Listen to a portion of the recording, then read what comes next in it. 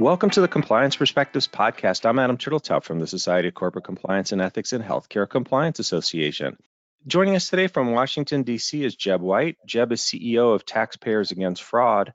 And today we're going to talk about encouraging employees to come forward and report incidents internally. First, Jeb, thanks for taking the time away from your day to talk to us. Yeah, I appreciate it, Adam. Thanks for having me on.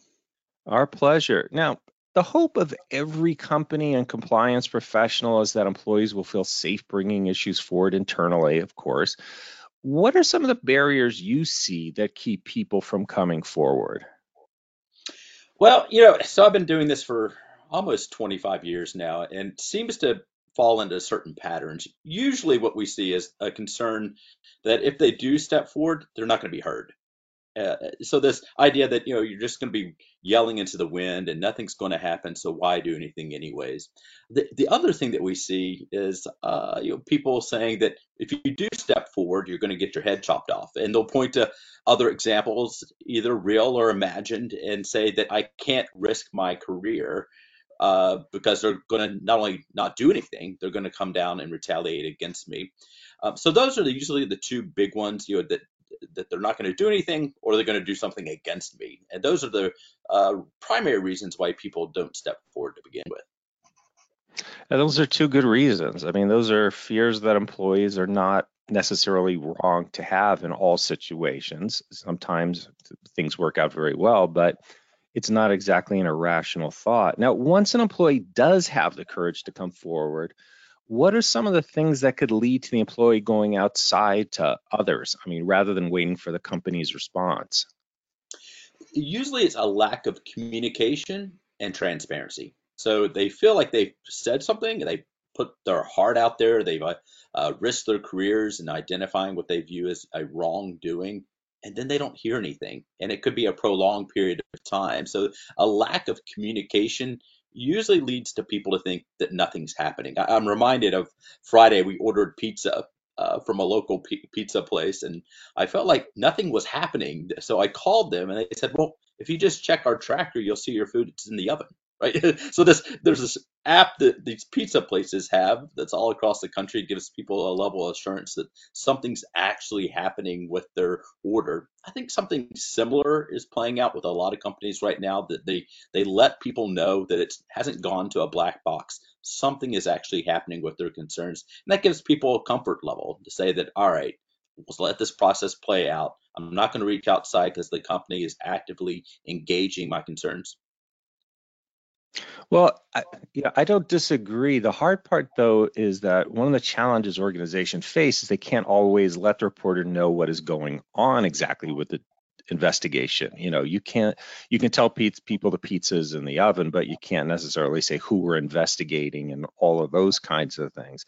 What do you see then as the best way to keep the person in the loop without breaching any confidentiality or sharing too much? So, I point to the SEC whistleblower program right now. So, the SEC whistleblower program cannot give you information about the ongoing investigation, but they can tell you that the investigation is ongoing and active. That level of information gives our clients some level of assurances that their case hasn't died on the vine. I think something similar can play out for many companies doing an internal investigation, just to let them know that it's not sitting on someone's desk, that it's actively being looked at. So the details of the investigation are in many ways less important than just letting them know that it's not dying on the vine.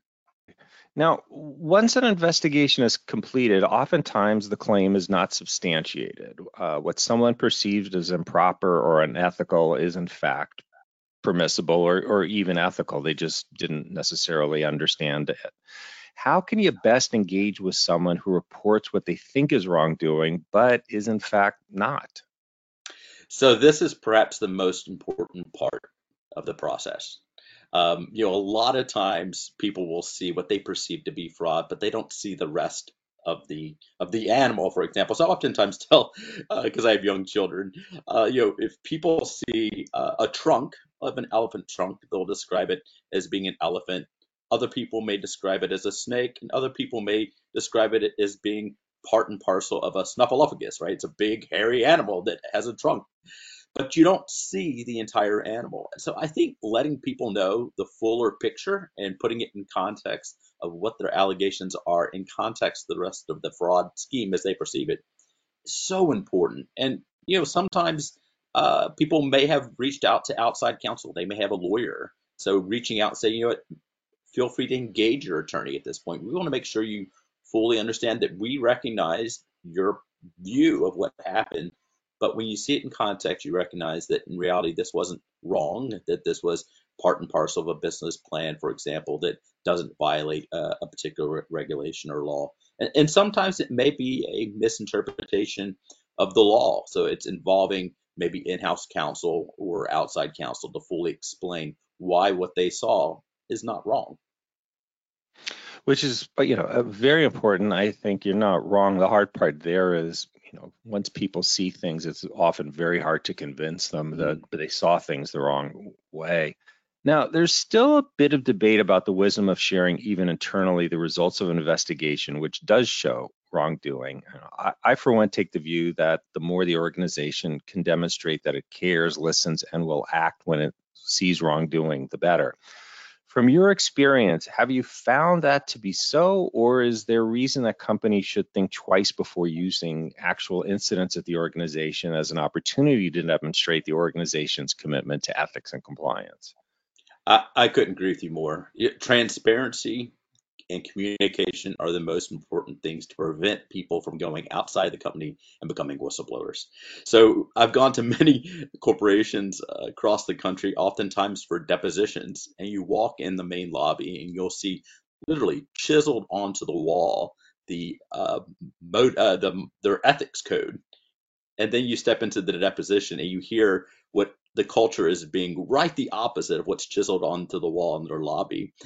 So this culture of transparency and trying to do the right thing is so important. It lets everybody know that if you step forward and do the right thing, you're going to be heard, and that ultimately you're going to be told where things stand. And this communication leads to more communication and trust. I'm reminded of the Enron story from many years ago. I talked to Sharon Watkins, who was the Enron whistleblower, not too long ago, and she mentioned that when the CEO Ken Lay was hired, he was one of the people who was found to be one of the masterminds of the Enron fraud, or at least complicit in what was happening.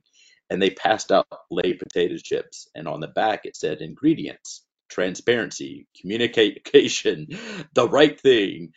So you can say all you want, but you got to follow through with actions, and the actions, as we know, speak louder than words. So letting people know through your actions that you value what they're saying, you're going to listen to what they're saying, and where permissible, you're going to share what the ultimate outcomes were of those investigations.